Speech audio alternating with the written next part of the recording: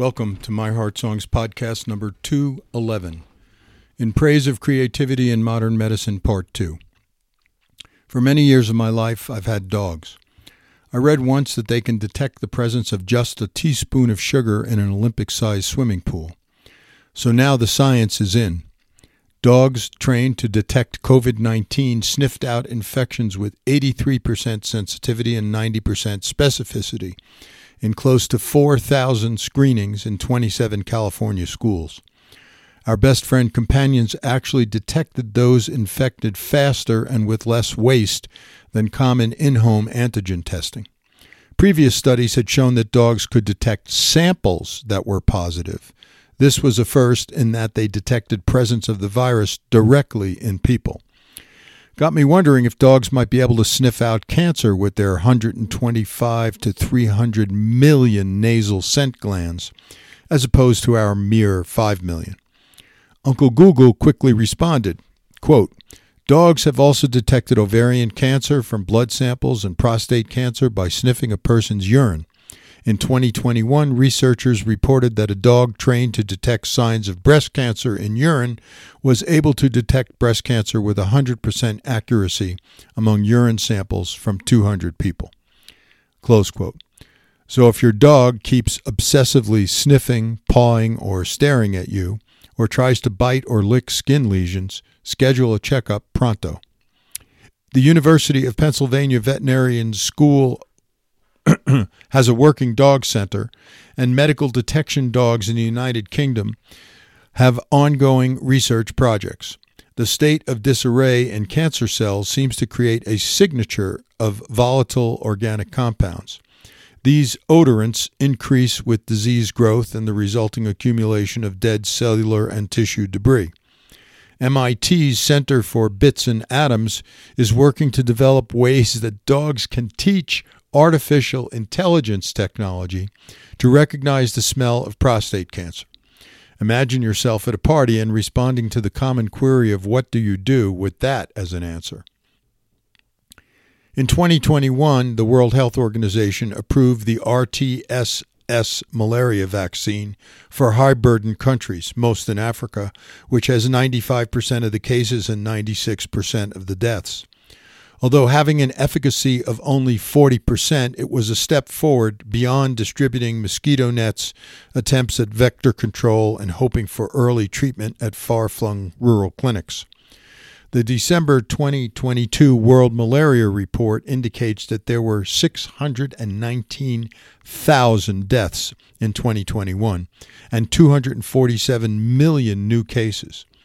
Although deaths from malaria caused by the Plasmodium parasite and transmitted via Anopheles mosquitoes continue to fall since 2000, the disease burden remains unacceptably high, with the death of a child every minute worldwide. R21, the newer version of RTSS from Oxford University's Jenner Institute, has much higher efficacy. What makes it unique is that it targets the first form of the malaria parasite entering the human body, the Plasmodium sporozoite. In addition, the vaccine contains an adjuvant which boosts the immune system, encouraging a more powerful and longer-lasting response. There's a deal in the works with the Serum Institute of India to produce 200 million doses annually. Since the ideal is to vaccinate as many people as possible simultaneously to really stop the human-mosquito-human transmission, it's critical to avoid the bottlenecks we saw with COVID vaccine availability. Finally, bird flu H5N1 has been of concern to many scientists for a long time. With minimal mutations, perhaps a sudden do-si-do of gene segments, this deadly flu virus could gain the ability to spread from human to human. The reality is that there is currently a panzootic, a worldwide non-human pandemic among wild and domesticated birds, improving the chances for dramatic and devastating mutations to occur. Getting accurate counts is challenging since many wild birds, waterfowl, shorebirds, ravens, raptors, even parrots, may be dying in inaccessible or unnoticed places. HPAI, highly pathogenic avian influenza, used to just be an issue for domesticated chicks, primarily in factory farms where disease spread could be rapid and economically devastating. It was only in the last decades that wild birds began to also be infected. Imagine a pristine scene in Bali with ducks padding happily around rice paddies, unknowingly infecting migrating wild birds, or chickens sent live to market where humans are then unknowingly exposed to the virus. There are now 8 billion humans on the planet, but 33 billion chickens, a marvelous giant petri dish for a nightmare evolution of avian flu. H5N1 has been found in every state in the U.S., and in the last year alone, tens of millions of birds have been culled in efforts to reduce the spread. A variety of mammals, including dogs, cats, foxes, and bears, have also been shown to be infected. COVID was good prep for the next pandemic, but have we learned the lessons required to avoid politicizing our responses? I remain grateful that at least some surveillance activities are ongoing so that when and if the avian flu virus mutates and becomes easily transmittable between us humans, we can spring into action to try and contain it.